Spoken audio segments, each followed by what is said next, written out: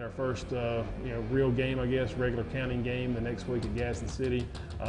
Did not start out very well that week either. Gaston City jumped out to a 14-0 lead on us and did not look good early, but we were able to come back and tie the game.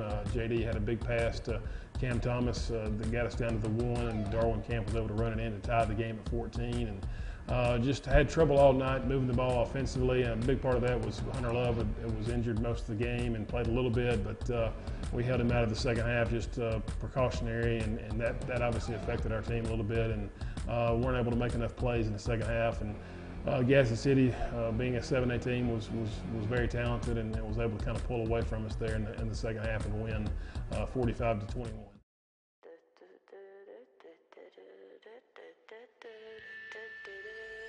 Some legends are told, some turn to dust or to gold, but you will remember me